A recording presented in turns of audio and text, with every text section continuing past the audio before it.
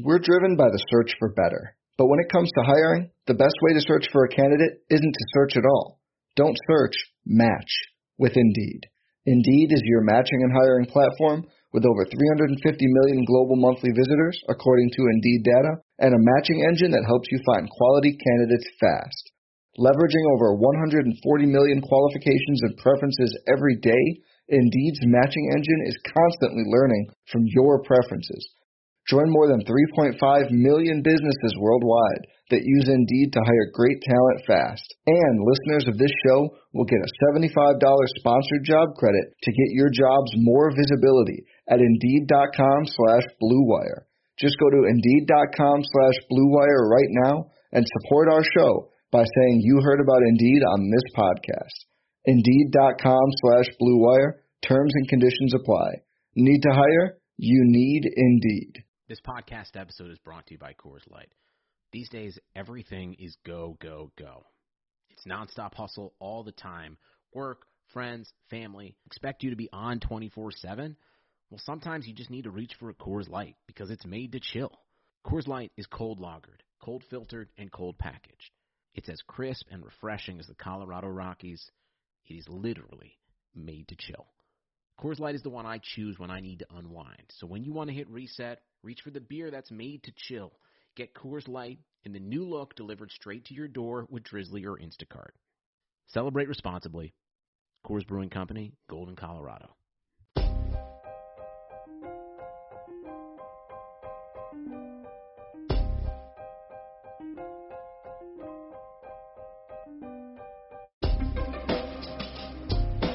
This is the High Stakes Lowdown, a RotoViz podcast brought to you by the Fantasy Football Players Championship.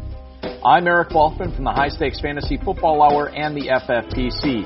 You can follow me on Twitter at Eric Balkman and the FFPC on Twitter at FFPC. This week, I'm discussing High Stakes Fantasy Football with John Modaff and Tom Zoretic, the champions of the 2020 FFPC Big Payback 12-team league in which they cashed a $25,000 prize. Their total winnings in the FFPC number well over $70,000. In this episode, we try to figure out how they had such a dominant team after selecting Christian McCaffrey at the 101, what to expect from Devin Singletary and Zach Moss in the Bills' backfield in 2021, and much more. Before we get into the show, I want to remind everyone that you can get a listeners-only 30% discount to a RotoViz NFL Pass through the NFL Podcast homepage, rotoviz.com/podcast. Your subscription gives you unlimited access to all of the RotoViz content and tools, and it supports the podcast channel. Hey everyone, before we get into today's pod, I want to tell you about Blue Wire Hustle, a brand new program where you can host your very own podcast here at Blue Wire. Hustle was created to give everyone the opportunity to take your podcast to the next level. Or, if you want to host a podcast and just don't know where to start, Hustle is the perfect place for you. As part of the program, you'll receive personal cover art, Q&As with Blue Wire's top podcasters, access to our community Discord, and an e-learning course full of tips and tricks. And on top of that, we'll help you get your show pushed out to Apple, Spotify, Google, Stitcher, and all other listening platforms. And the best part is, you can get all of this for only $15 a month, the same rate as any other hosting site would charge you just for the initial setup. So whether you're starting from scratch or have an existing show that you want to grow, Hustle is an open door to leveling up your sports experience. Acceptance into the program is limited, so get your application in today. To apply, go to bwhustle.com/join. Check out the description box for this episode to find out more, but that's bwhustle.com/join. Now, without further ado, here are the 2020 FFPC $25,000 Big Payback winners, John Modaff and Tom Zoretic.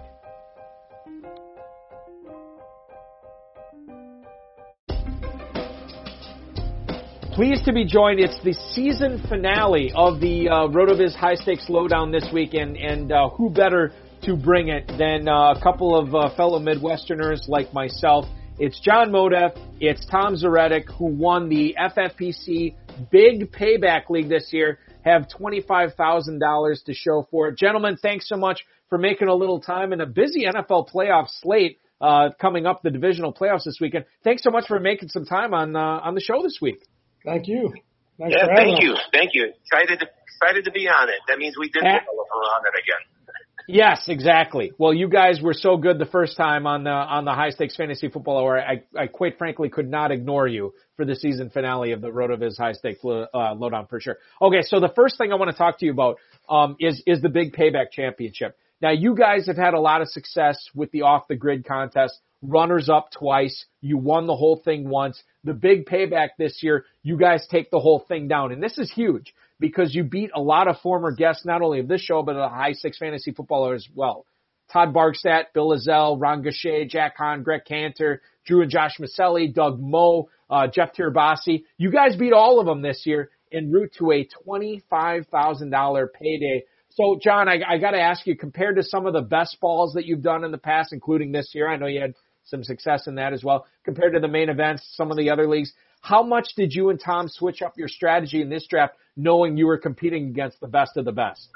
Well, we've always had a strategy where we definitely target, we're usually running back heavy. I mean, every year we target, because we always target running backs, but we did switch it up a bit because we were very high on Lamar Jackson. So we took him even a little higher than we wanted to. So when we got McCaffrey first, which of course didn't work out for us that great, but when we came back down and we took, it was a little off our strategy when we took DeAndre Hopkins and Lamar Jackson. So we were looking at, well, if we got the best running back, we could have the best quarterback, and we also could have the best wide receiver. So that was something we were looking at, like, okay, we got 3 studs to build around and then try to get our depth at running back, in the 4th and 5th round and 6th rounds like that. So we were more, like I said, we switched it up a little bit, just kind of targeting saying, hey, can we get the best quarterback in our mind because of the rushing yards? Can we get, arguably it could be the best receiver in the league also. So that was a little bit different than we usually do because a lot of times we go 3 running backs in a row our first 3 picks. So we're kind of usually, so running back heavy, and then we fill in at the receiver position. Tom, let me throw this one to you, and John already alluded to it. Most people who had the 101 in drafts last year took Christian McCaffrey. They never even sniffed the playoffs because of how much time he missed. You guys, in this league, competing against, again, the best the FFPC has to offer, you not only made the playoffs, but you won the whole thing in week 16. So I'm kind of curious, Tom, how were you guys able to pull this off despite, really busting out at the 101? That's a great question, and I think I agree with you. It's an honor to be mentioned among the greats like that. It humbles me. I love it. It's great, and I think we just were very active and on the waiver wire, and we were just trying to fill holes if necessary. I think we had some mid-round draft picks or running backs that really ended up panning out for us at the end of the season. And, we did lose out on Mike Davis, and then we had to kind of shift gears and navigate a different direction. And I think we just managed our team. We didn't panic, and try to make crazy decisions and, juggle the lineup. We try to stay consistent with our philosophy. And I think, we got lucky, with some good, solid running backs panning out, towards the end of the season. J.D. McKissick, Right, like McKissick, yeah.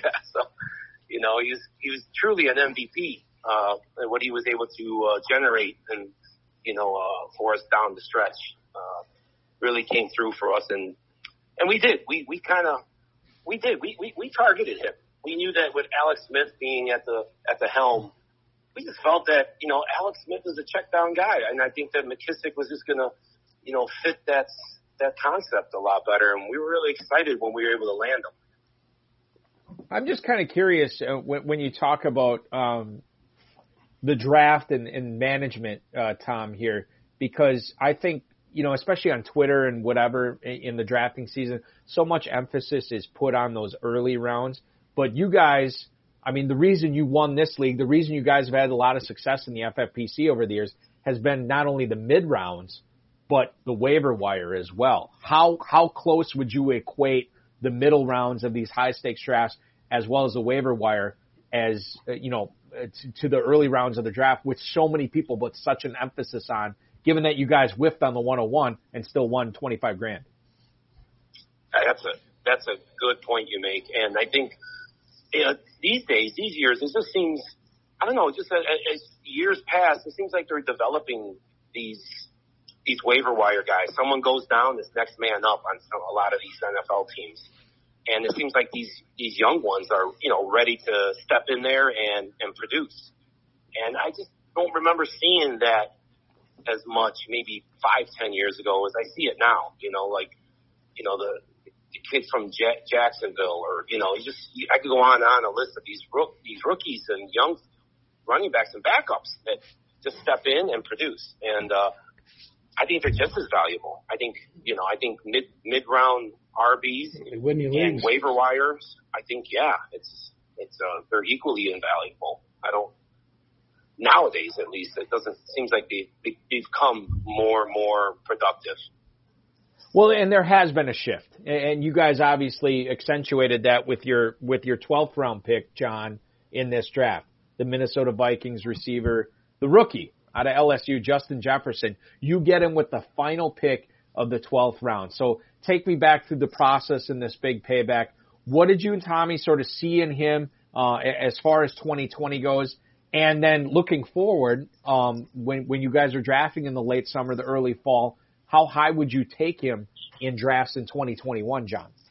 Me and Tommy kind of have we have a pretty set strategy. We're kind of on the same page with this. Like, we look for high ceiling guys, especially after the 8th, 9th round. I mean, you get to the 10th round in these drafts. It's like, what can this guy do for me in a ceiling wise?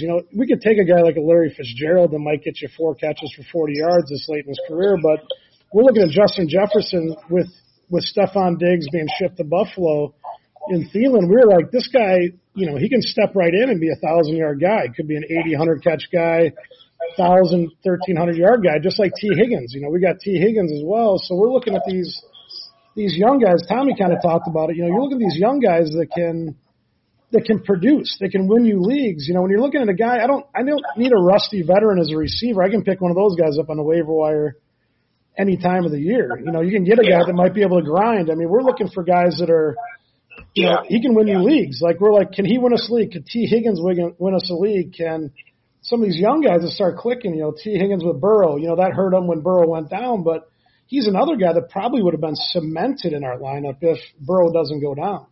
Yeah. You look at those guys and it's, it was something that, like, Tommy, you'll agree. Like, we look, that's the one thing we do is, what's this guy's ceiling, not his floor. If his floor is, if we pick him in the 12th round and he's not what we thought he could be, well, you're not risking that much. But what he's going to offer you in the high end is a lot of upside. Can lead you to a championship. Yeah. John, let me piggyback on that real quick and ask you this. At what point in the draft do you and Tom sort of stop? Like, obviously you have to look at a floor at some point, and whether your first round, second round, whatever. Yeah. At what point do you guys stop looking at floor and start focusing only at ceiling in a high-stakes draft? Like I said, I was kind of throwing it out there. There's no set round, but we're kind of, like I said, pretty much about the 8th rounds. I mean, it's 8th, 9th. I mean, it's all about ceiling then after that. Oh, yeah, all about ceiling. We're trying to – and then we might take a stab at a grinder, maybe a running back guy that could, be like a Vulture or a Frank Gore type or so. We might take a stab at that, but, like I said, it's what can they offer us? Once we got a set, we got our guys that we're looking at, our core guys. We're looking like who can step in and win us. About what do you think about 8th round, Tommy? That's kind of I would say 8th, 9th, 10th. It's no set thing. We kind of do it by feel. We're not analytic guys. We're all like we're. It's all about feel and the eye test, right? Yep. I mean, I watch a lot of college football, and he was a monster. Jefferson was a monster at LSU. And then you got Higgins at Clemson. I mean, you just look at these guys and you're like, they got the bodies, and I thought that, like I said, like a guy like Higgins with Burrow would click, and a guy stepping into Stephon Diggs' shoes would get every opportunity in the world to excel, and he did. He set rookie records. So he was. I think these. I agree with John. We think that there's these rookie receivers. There's so much high ceiling with them these days. Teams can plug them in and they can produce. And we're like, hey, who can maybe single-handedly win us a game 1 week in, 1 week out? Are we going to go with again, a bad example. I don't want to use Larry Fitzgerald. I mean, he's a Hall of Famer and all, but, do you want to go with Larry Fitzgerald in the 10th or 12th round? You want to try to gamble on the high ceiling who could come in there, plug him in, and maybe has a 30-point day.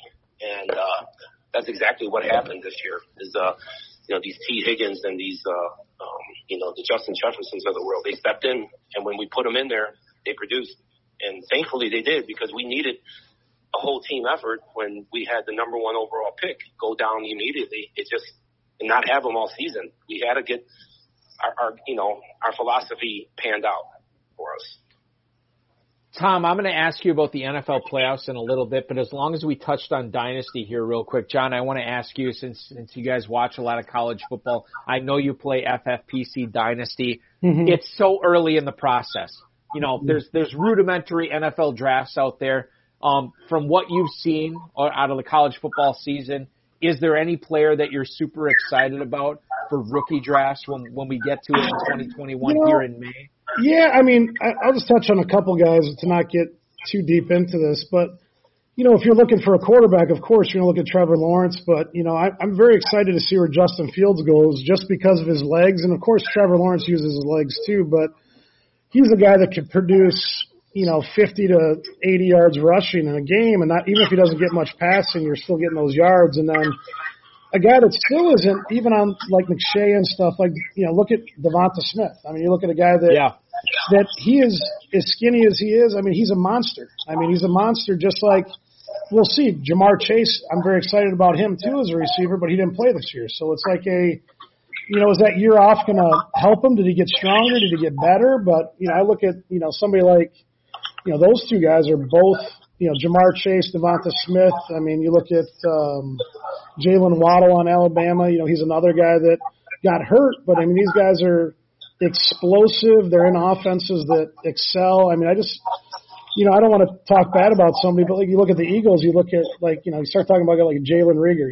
When they come out of certain, offenses in college, I'm a little scared at what they're going to do in the pros when they're just more of a tape / combine type guy than compared to some guy that produced on the highest level. So that's, you look at some of these guys coming out of the programs, LSU, Georgia, Clemson, they don't produce huge receivers, but a guy like Chase Claypool that came from Notre Dame, he came out of Notre Dame and caught a ton of balls for Pittsburgh and was a big impact. But yeah, I look for those high impact guys on big programs that have been in the limelight because they're usually not gun shy.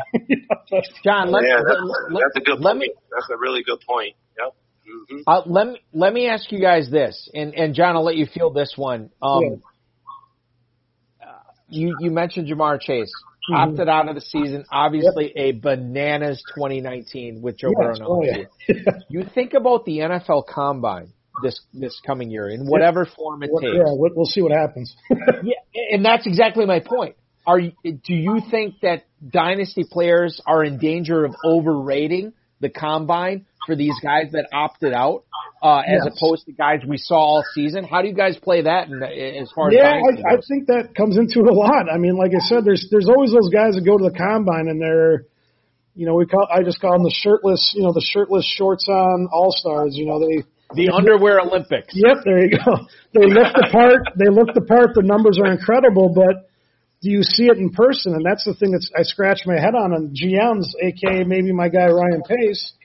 But, you look at some of these guys that, just look the part and everything, but they've never produced at the highest level. It's, look at Adam Shaheen for the Bears. They're calling him Mini Gronk, second-round pick out of a small school.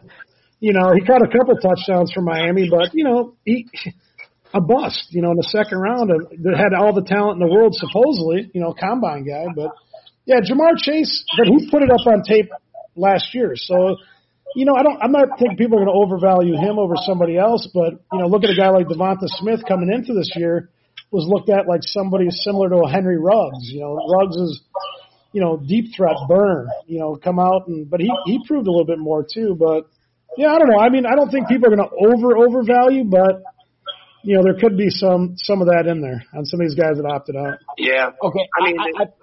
Go ahead. Go ahead, Tom. Yeah. I think when talking about Chase, I would probably, me personally, I would look elsewhere. I think he's a year off, and then he played in the system with Burrow and Jefferson, and I don't know. I just feel like if I'm going to gamble on a dynasty high draft pick, I'm going to calculate my gamble and calculate the risks. And I may have to find better, equal value elsewhere that played this year. I could watch more tape on, watch the games, see how they come off their, off the snap, if they're getting out of their, getting out of the tight, man to man, if they can get loose and are they good route runners? I think these days, these kids coming out of college, they got, I think if they're getting touted as being great route runners, I think that is something that people need to put a lot of value into it. Because, I think that seems to be the biggest problem with kids coming out of college is that, they're not disciplined to the route runners, and then the quarterbacks are upset at the pro level, and then they're losing snaps and targets because of it. Something Justin Jefferson excelled at, actually. Right, exactly. Yes, that's a good point. I promise you we're going to get back to the NFL playoffs here in a little bit. John, I want to pitch this back to you. And Tom, when John's done talking about it, I encourage you to chime in on this. We got the news. We're recording this here on Wednesday night. We got the news today that the Bears are bringing back not only Matt Nagy as the head coach, but Ryan Pace as the GM. John, your initial thoughts on this as far as how we treat the Bears skill position guys, Allen Robinson, a free agent, David Montgomery obviously coming back as the lead running back. I don't know what they're going to do at quarterback. Happy, sad, indifferent, John, on the Ryan Pace Matt Nagy news. Angry. It's angry. So you wanted something new. I wanted the head off at the top, not George, but I wanted Ted Phillips out, and I wanted a new director of football operations. There was talk that Ryan Pace might bump up and then hire his own GM, but I think they're just spinning their tires. And if they're going to use a first rounder, which I don't know what'll be there at the 20 this year, but I don't know. Do you think it'll hold on, John? Do you think it'll be a skill position guy?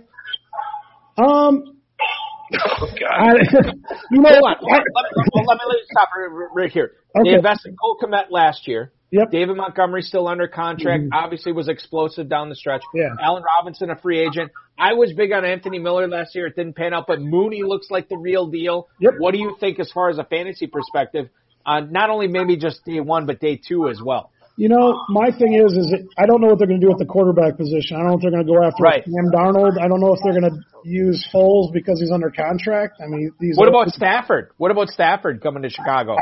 I would take him. I don't know what the cost would be on him. He's older, not old, but what is Stafford? 32, 33, I think. Something like that, yeah. Yeah, I mean, I would love to see it. I don't know what they'd have to give up for him. I mean, he's a gunslinger that can put the ball on right on the spot. I mean, I'd take it's our him play over callers anything we too. got. Right, yeah. Tom, what do you think they're going to do early on in the draft? I mean, is there a skill position guy here? Because I know, the receiver maybe isn't as top heavy this year, but it's deep again. The running back position maybe not as great, but there are some difference makers. What do you want to see the Bears? Well, more importantly, what do you think the Bears are going to do? Oh, God. They're going to screw it up. That's what they're going to do. They're going to go there and they're going to screw it all up. But they'll probably hit on a third rounder. That's what we do. They're going to trade down in the draft, and pick up a couple of Division II and they're going to develop them over 6 years, I guess. Right? That never pan out. I don't know. I'm done with the Bears. I'm exhausted with them. I don't want to see the same, it's the same old, and it's exhausting. And I don't know. They should go for a wide receiver. They need to get them what's the best available at that spot. And or lineman too. That's or lineman. Yeah. Honestly, I would love for them to go get a big tackle. A lineman. That's what. Yeah. But if Allen Robinson's gone and they don't sign a free agent in the off season, then they gotta get the best receiver on the board. We're going to get into Allen Robinson shortly here with John, but Tom, let me ask you this. We were treated to an awesome weekend of wild card football. A triple header on Saturday, a triple header on Sunday. I loved it. It was fantastic.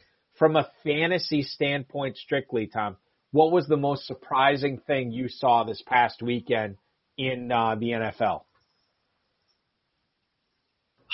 Right off the top of my head, some of these, bigger, running backs, just the bigger name running backs are out of the picture. You think that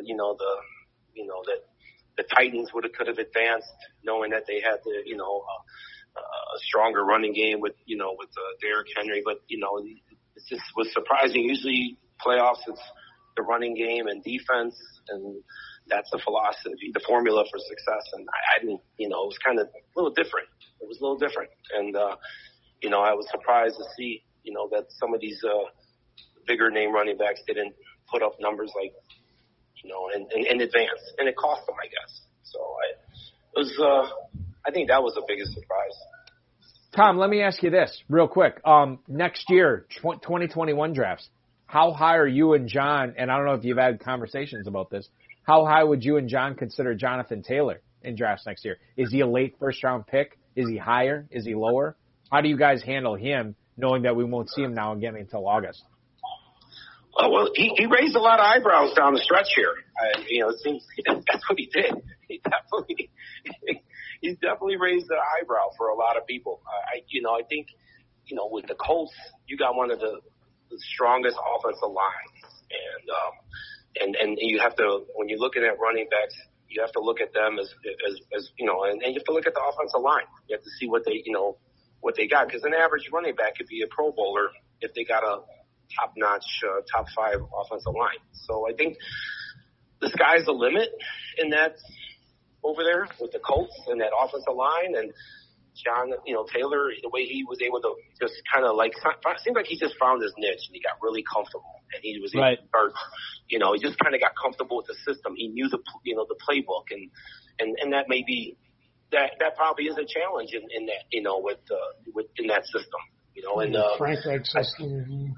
Yes. They got some wide receiver threats, so I think there might be some open lanes. I think, they can stretch the field, and with a gunslinger at the helm, it's going to open up some space, and those guys can block. That's a strong offensive line. That's a good unit. I would definitely look at, people should look elsewhere on Jonathan Taylor. Elsewhere. Let's don't think it's Jonathan Taylor. He's bad. He's bad news. He's going to get lost.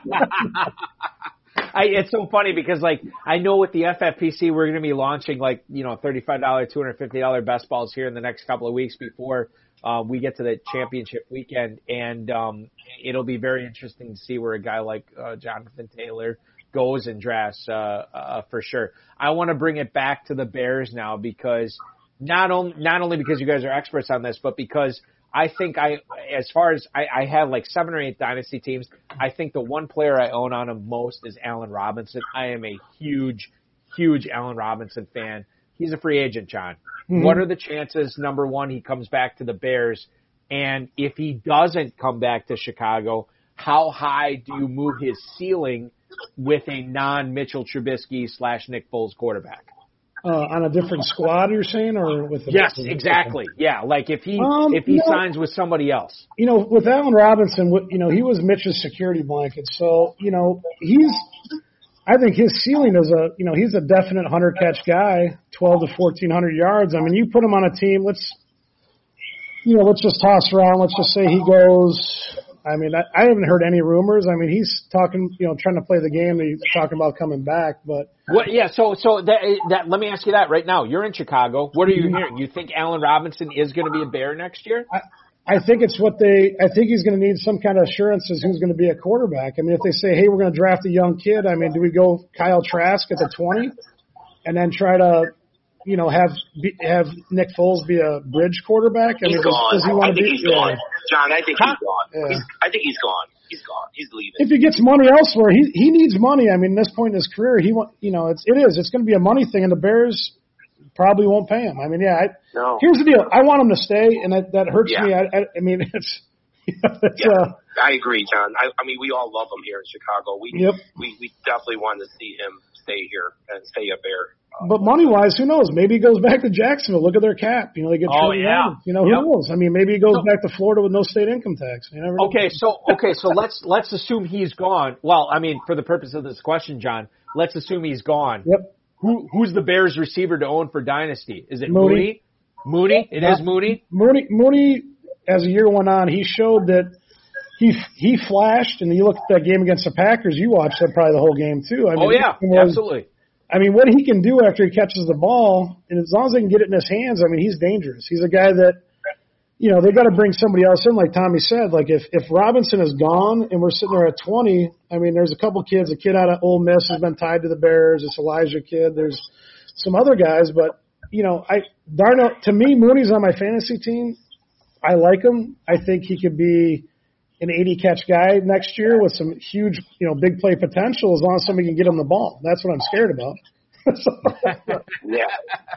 Somebody's got and Nagy's got to be able to do something. They bring him back. When Nagy's got that call sheet in his hands, it makes me nervous. So he's I totally get it. I understand what you're going through because even though I'm not a Bears fan, I'm an Allen Robinson fan, and I want to make sure that I'm maximizing his potential in my dynasty leagues for sure. I want to shift back the conversation here, Tommy, to the NFL postseason real quick. Buffalo, they are still in action this weekend, trying to get to the AFC Championship game. We know if they do that, it will be without Zach Moss, who is out, who was placed on IR earlier this week. So going forward, knowing that we're going to see nothing but Devin Singletary, maybe a little Devontae Freeman in that backfield for the rest of the way, how do you see the Bills running backs, the share, shape up for 2021, knowing that Moss will be a big factor, knowing Singletary would be a big factor? Do you target any of these guys? Do you fade both of them? How do you handle this, Tommy? That's a great, another great question. I think with the Bills organization, I mean, they did draft back-to-back first-round pick running backs, didn't they? I mean, there wasn't. Was it both second? Yeah, maybe second or second. Singletary, I think, was a second. Yeah. It was their high draft picks were, two back-to-back. I wouldn't be surprised if they draft a running back again this year. So it seems like, it's a spot that, I don't know. I don't know if the guys didn't know the playbook very well or, were they in the doghouse? But I don't know. Singletary just didn't seem to pan out as much as people probably thought he would have. I don't know. I think they may look elsewhere. They may bring someone else in. I don't know if they're going to rely on these two. I mean, Zach Moss still has a lot of upside. I don't know what to think of Singletary right now. Well, it might be one of those cases, too, where, you talk about, I think Steve Spurrier said this way back in the day when he was coaching Florida, if you got two quarterbacks, you don't have any quarterback. And maybe in the NFL, we have Singletary and Moss, you don't have any running back there either. So maybe from a fantasy perspective, it's okay, these guys are okay later on in drafts, but certainly not a guy you want to target as your number two running back, right, Tom?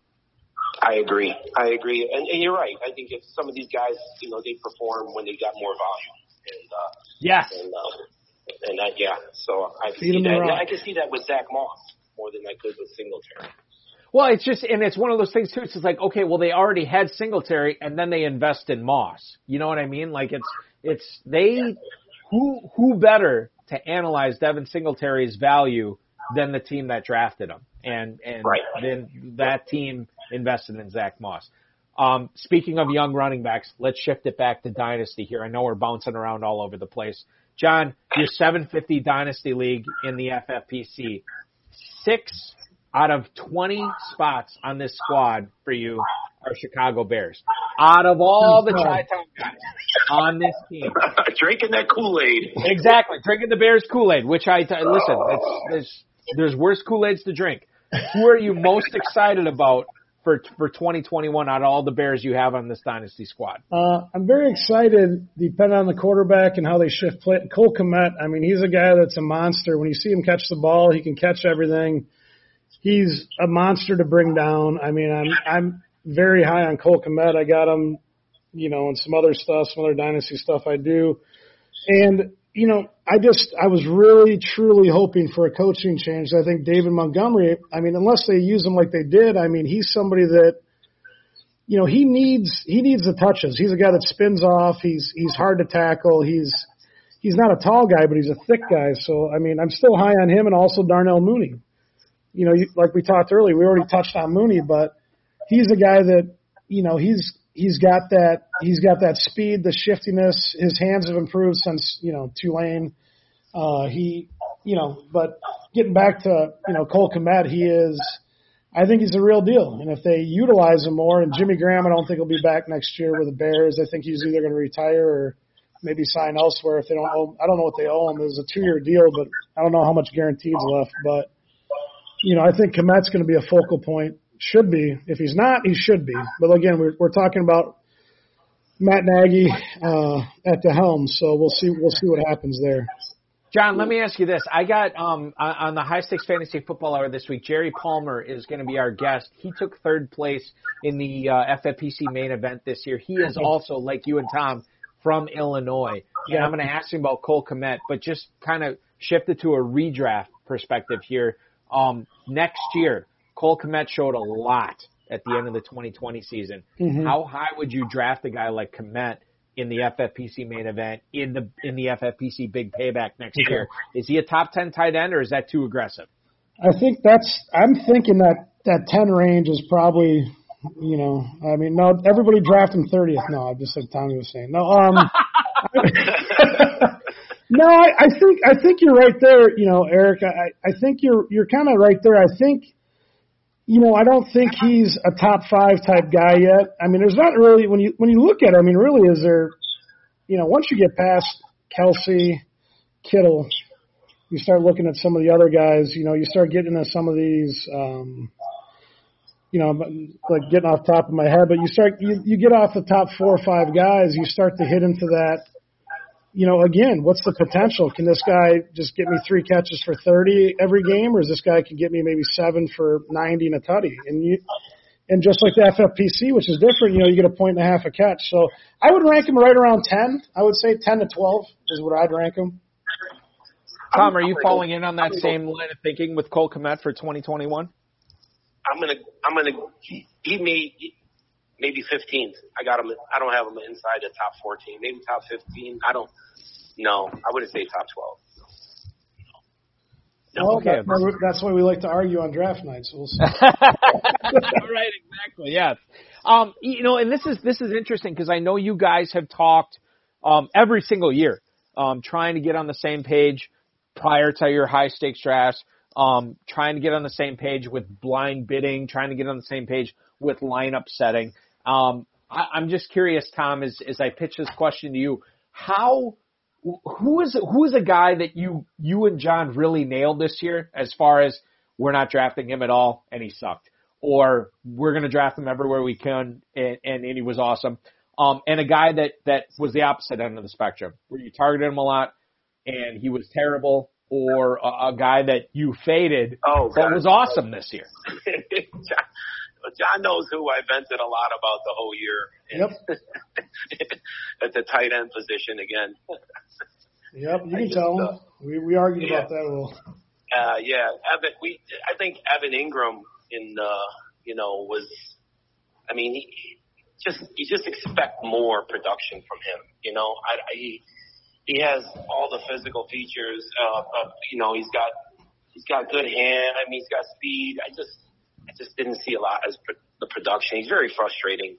It's hard to roll him out there, starting him week in and week out, and he gets you, 4.5 because he was getting these like garbage points too at the end of the game. So it's just, to me, Ingram really didn't pan out to what we would hope for, and that was frustrating. Something that me and Johnny kind of just were really upset and frustrated about. It's not getting that production consistency that we were hoping for. And we kind of probably knew that going into it. I think John was more high on him than I was. But I would say Ingram was the most frustrating pick that we had.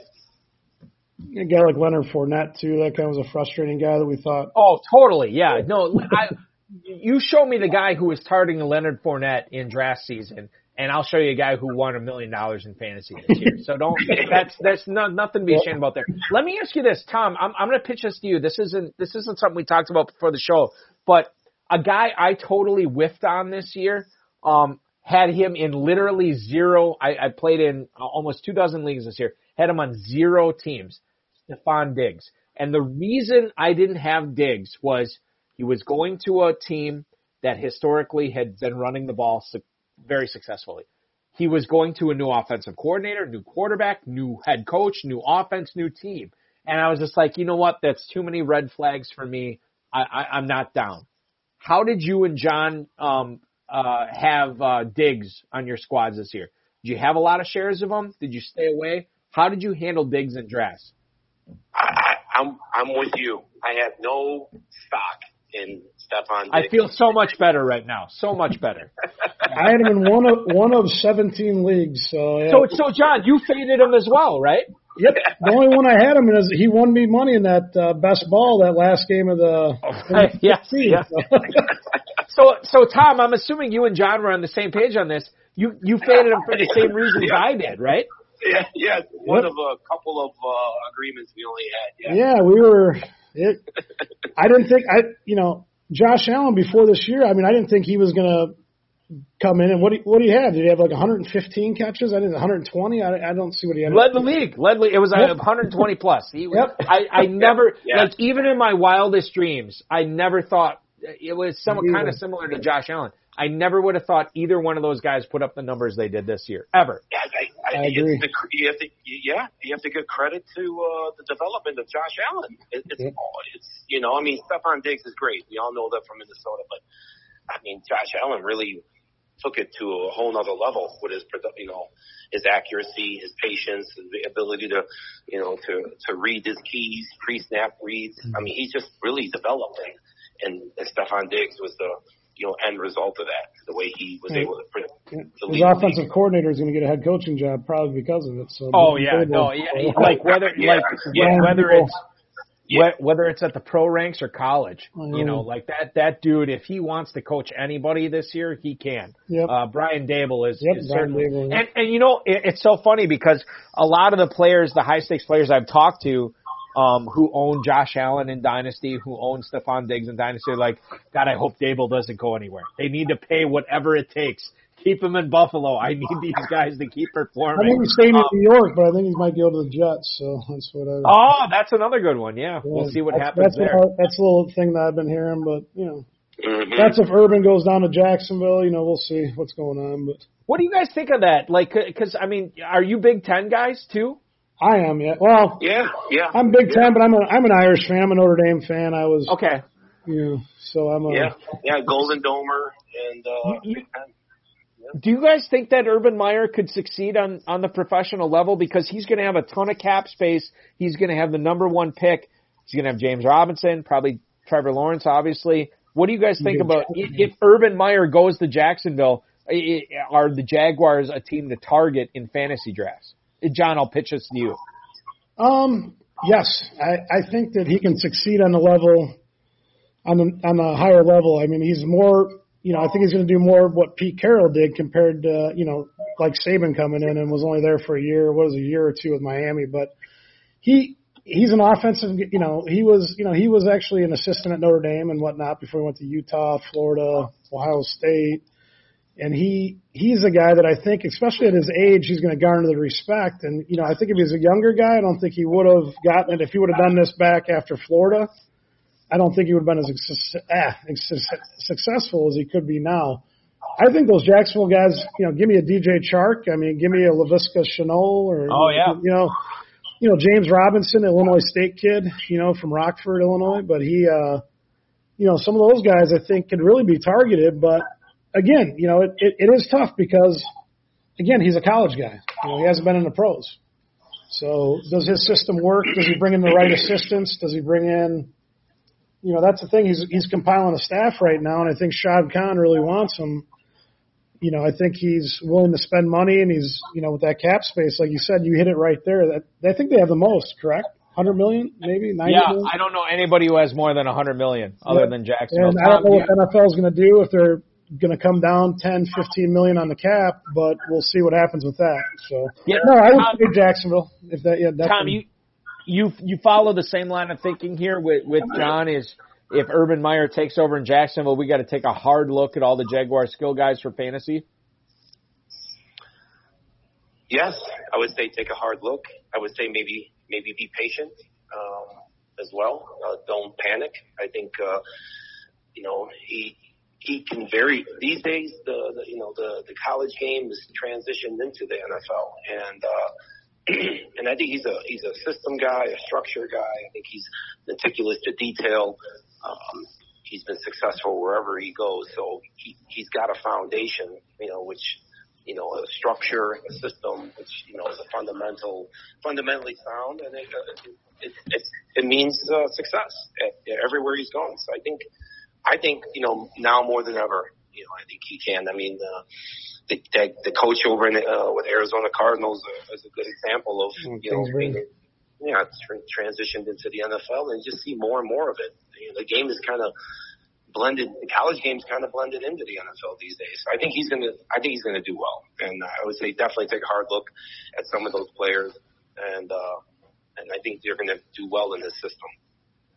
The FFPC Divisional Playoff Challenge, the FFPC Playoff Challenge number 2, kicks off this weekend with 8 teams in action. We're going to see Buffalo versus Baltimore. We're going to see Kansas City take on Cleveland. Green Bay will battle the Rams, and obviously the old man playoff matchup between New Orleans and Tampa Bay, Brady and Breeze, is going to go off. Tommy, if there was one player or that you want to target to make sure you get on your roster for this playoff challenge, and then a guy that you want to make sure you don't want to have on your roster, who are those two guys? And then after you're done, John, I wanted you to inform the listeners who your target and fade would be in this competition.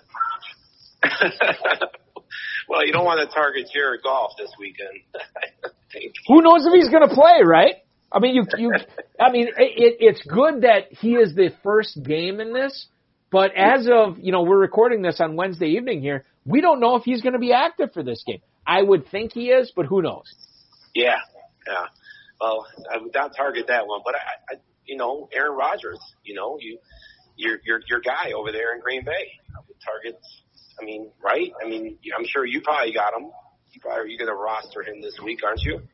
Well, here's the thing. Here's that you can only obviously roster one player per team. Now, I can't play in this playoff challenge as an employee of the FFPC, but there's going to be plenty of people that are on the Aaron Jones bandwagon. There's going to be plenty of people that love Devontae Adams this weekend too, given that you can start 2 receivers and 2 flexes here. But Tommy, let's talk about this a little bit. You think Aaron Rodgers is the guy to own? You think the Packers are getting to the Super Bowl this year, where you get double points in this competition? It hurts me to say it. Well, just be truthful. Nobody cares about your fandom right now. Just be truthful. I know none of us Bear fans want to see Rodgers go to the Super Bowl. So I mean, it pains me to say it, but yeah, I think he's taking them to the promised land. Yeah, I think Rodgers is going to be that'll be a Super Bowl. I think it's going to be, it's going to be Green Bay, and I think it's going to be Kansas City. So Tommy, so just real quick on that, would you be not rostering Alvin Kamara, knowing that if you believe that New Orleans is not getting there, is that a guy you'd fade and you'd look elsewhere? Yeah. You have to take a calculated gamble. And if Kamara's not going to be there, then if you don't think he's going to be there, then you kind of have to take that, unless you think that one game is going to be enough to, carry you. I would think you have to look elsewhere. John, you're a monster in the Midway. Are you sharing Tommy's view on this? Well, he knows the Packers may very well get there. You are not going to get him to say that on the radio. Well, wait. John, I love that it's on the radio. John, tell us a little bit more about your feelings about Aaron Rodgers. The Bears. No, I hate Aaron Rodgers with all my soul. But He's 19 and what's he, 20? I think he's 20. Yeah, 20. It's disgusting. But look, I was in Lambeau for a Bears victory when we hurt Rodgers, so that was good. That made me feel good. But Was that a collarbone? Was that a collarbone game? I was Got it. Yeah. Every time I go to Lambeau, it's like, hey, thanks for coming. Thanks for coming and spending your money. And then after that game, it was like, get out of here. We lost Rodgers. I'm like, we haven't had a quarterback for 60 years. What do you guys want? Yeah. No, but like getting into this fade, and like Tommy was saying, I didn't jump in the second challenge. I just did the original one. Right. I did a couple of those. So the guy I have on mine and some of my football guys' ones like this. I mean, I think that is Kelce. Travis Kelce is a guy you got to have in my mind. Point and a half. He's going to be a monster. He's going to be a monster this weekend. I think they do get there. If it's Buffalo, KC, and the AFC, but it pains me. I'm like Tommy said, I have to be a realist. I do gamble a lot too, but it's the Packers. But I would I don't like Aaron Jones this weekend at all. I don't think that with that Rams defense, I think Rodgers is going to have to beat him. I think a guy more. You might see a guy like Dillon come in there. Like it's a guy that me and Tommy drafted. We were kind of hoping that, A.J. Dillon, what he did against Tennessee or Jamal Williams, might be more of a fit. I don't know. I mean, he could be good, but I'm not putting any stock in Aaron Jones. Now, again, if you're asking me, and I'll say it on the radio, I think the Packers are going to be in the Super Bowl, but it's not. Somebody's going to have to go to Lambeau and beat them, and I don't think it's going to be the Rams. I think it's going to be a tough sledding, offensively for the Packers. But, then you got somebody. It's either going to be, TB12 or Drew Brees. Coming up there, and Drew Brees is, the Bears, if they had any wits about them or Javon Wims wasn't an idiot, they could have maybe won that game. Oh, that Wims thing. I was just so irritated. I was watching that and I was like, oh, here it is, we have a guy like Javon Wims Wims is not nearly as bad MBS? as Marcus. Yes, MBS, dude. That guy, like, I host a local radio show here in Northeast Wisconsin, an afternoon radio show, during weekdays. And like everybody was complaining about him and I'm like, this is who he is. He is going to break your heart. He is going to catch an 80-yard touchdown, and he's going to mend that heart together. And before the end of the game, he's going to rip it to shreds. And that is what he does. And I've made my peace with that, and that's okay. And it may cost the Packers the Super Bowl this year. We'll see. I don't know, but I have no faith in Marquez Valdes-Scantling. All right, I have one more question for you guys before I get to it. And you guys have been incredibly gracious with your time tonight. And I certainly appreciate that. John, I'm going to pitch this first to you. We've never done this on the show before. Super Bowl prediction. I need the representative from the AFC. I need a representative from the NFC, and I need the final score. And John, after you give your prediction, Tom, I want to hear yours as well. I think KC gets through. I think it's going to be KC against Green Bay. I know that's not, going off the record. I think we're not asking. Don't listen. Don't be different just for the sake of being different. I don't think it's going to be a tie scoring. I mean, I think I go KC, Green Bay. I say Mahomes over Rodgers, 31-27. Tom, what say you? I'm Kansas City, Green Bay, Super Bowl showdown. The future of the NFL going against the GOAT, and one of the best in the game, Hall of Famer like Aaron Rodgers, is going to be a fantastic showdown. And I think you bet the over in the second half. That's what you should do. Definitely bet the over in the second half. Good tip. Yeah, I think Kansas City wins.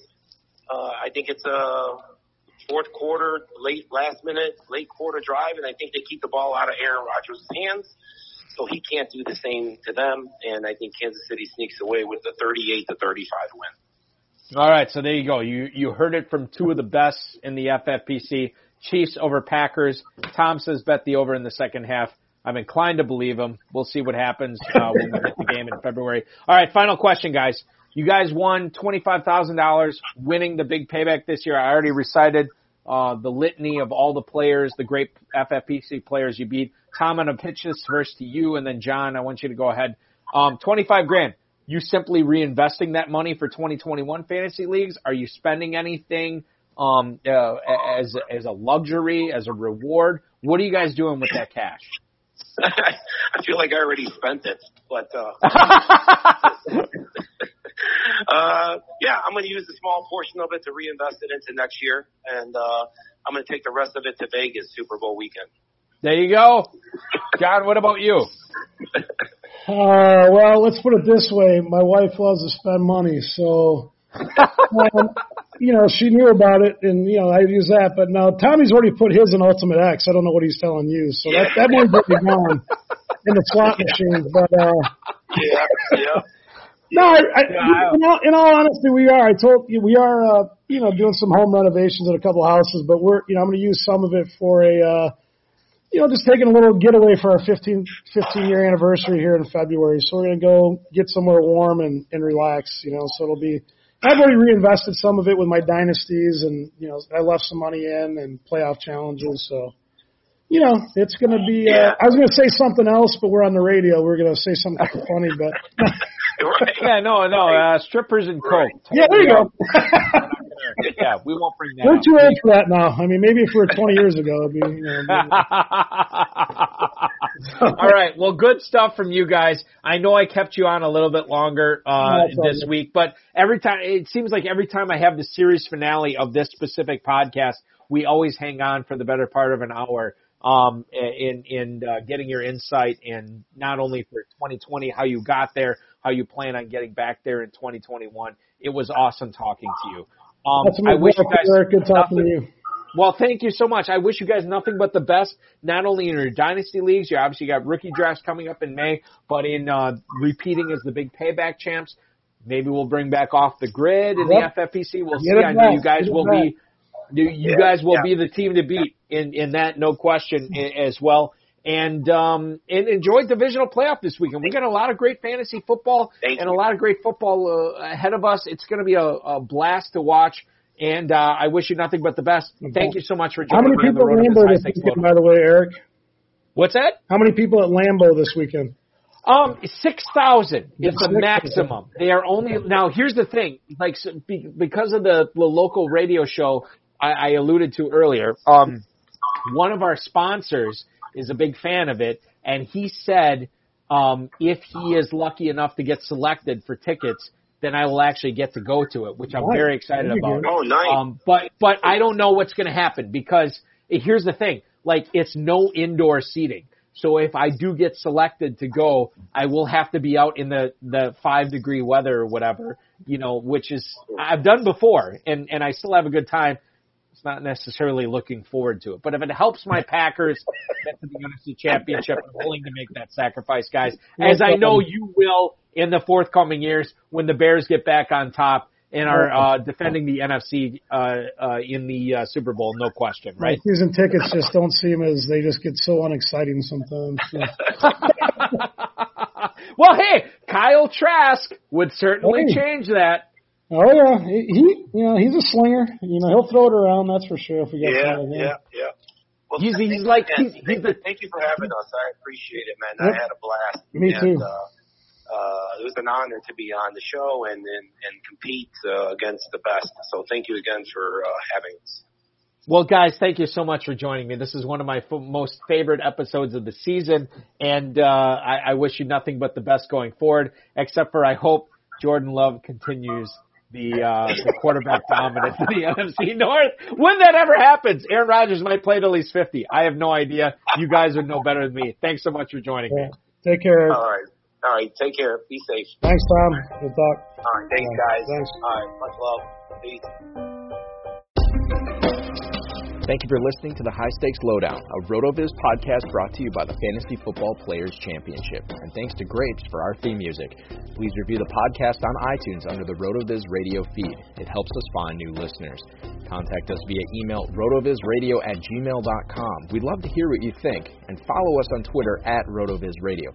And remember, you can always support the show by subscribing to RotoViz at a 30% discount through the NFL Podcast homepage, rotoviz.com/podcast.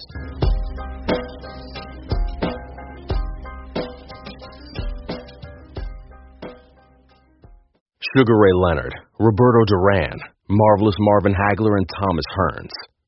Legends, whose four-way rivalry defined one of the greatest eras in boxing history.